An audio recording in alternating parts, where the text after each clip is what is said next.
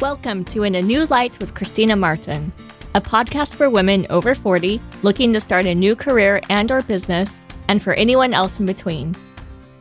This is probably common knowledge for most podcasters, but I did not realize this until I was editing my last podcast. Don't eat ice cream before recording a podcast.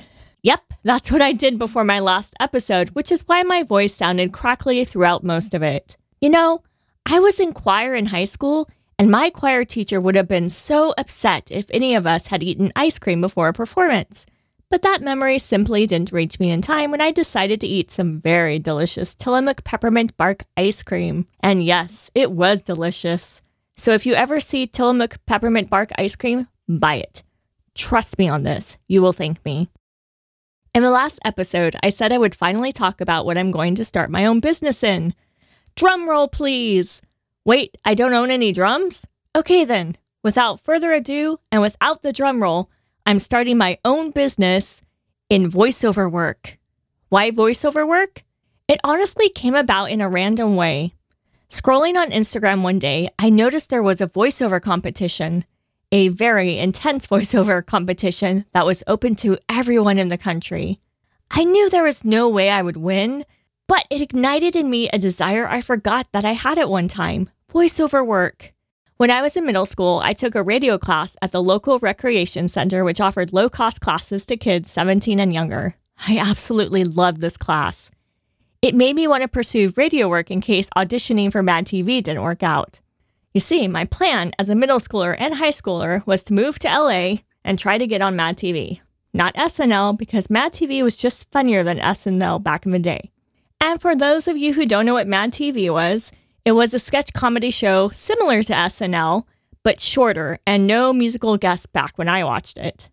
Amazing performers started out in that show, including Jordan Peele, Keegan-Michael Key, Alex Borstein, Deborah Wilson, Nicole Sullivan, Phil Lamar, Mo Collins, and Michael McDonald, just to name a few.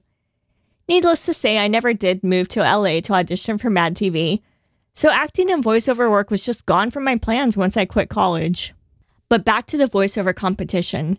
I knew I wanted to write a script where I could incorporate several voices: an older woman, a young kid, a very young kid, a teenager, a superhero, a teacher, and finally channeling my inner Blanche Devereaux, a Southern lady. It took me a few days to determine a script where I could use all those voices. And finally I had it. My script would take place in a daycare. Then it took me several more days to write that script and make it exactly 2 minutes, which was the length required for the contest. It was roughly 2 minutes, but I realized I could just edit it so that it was exactly 2 minutes. I then made many recordings until I was perfectly satisfied and sent in the reel for the contest.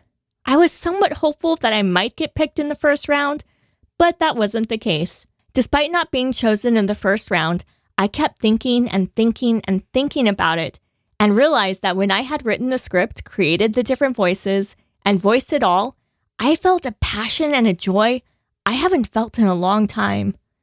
I then wondered, okay, how can I actually make this a reality in my life? As I talked it over with my husband and did a little research, I realized there are more avenues to voiceover work than just voiceover acting. Audiobooks, commercial narration, podcasting, short documentary narration, educational video narration, and probably even more possibilities I don't even know about yet. I was so excited and ready to jump in immediately. According to different resources on getting started in audiobook narration, I needed a reel of 3 books to read samples from.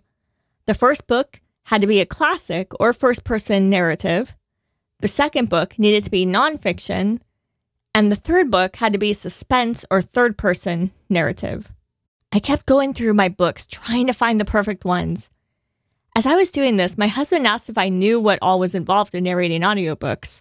I admitted I hadn't actually looked at that part yet, just that I needed a reel.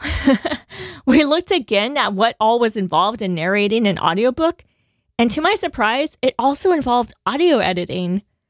I think I thought I would just record, and then someone else would do the editing. And while that probably is true for a big-name voiceover narrator or voiceover actor, it's certainly not true for someone just starting out.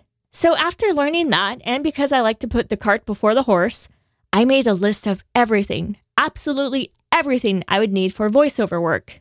That list ended up being very, very, very expensive, and I certainly didn't have the money for it. So I started looking at business loans, which I thought perhaps I could apply for.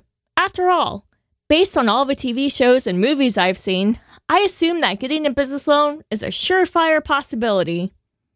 Now, just in case you've forgotten, I'm still very, very new to this, and that thought just proved how new I am to this. Come to find out, you have to have an existing business for 6 months to be able to apply for a business loan.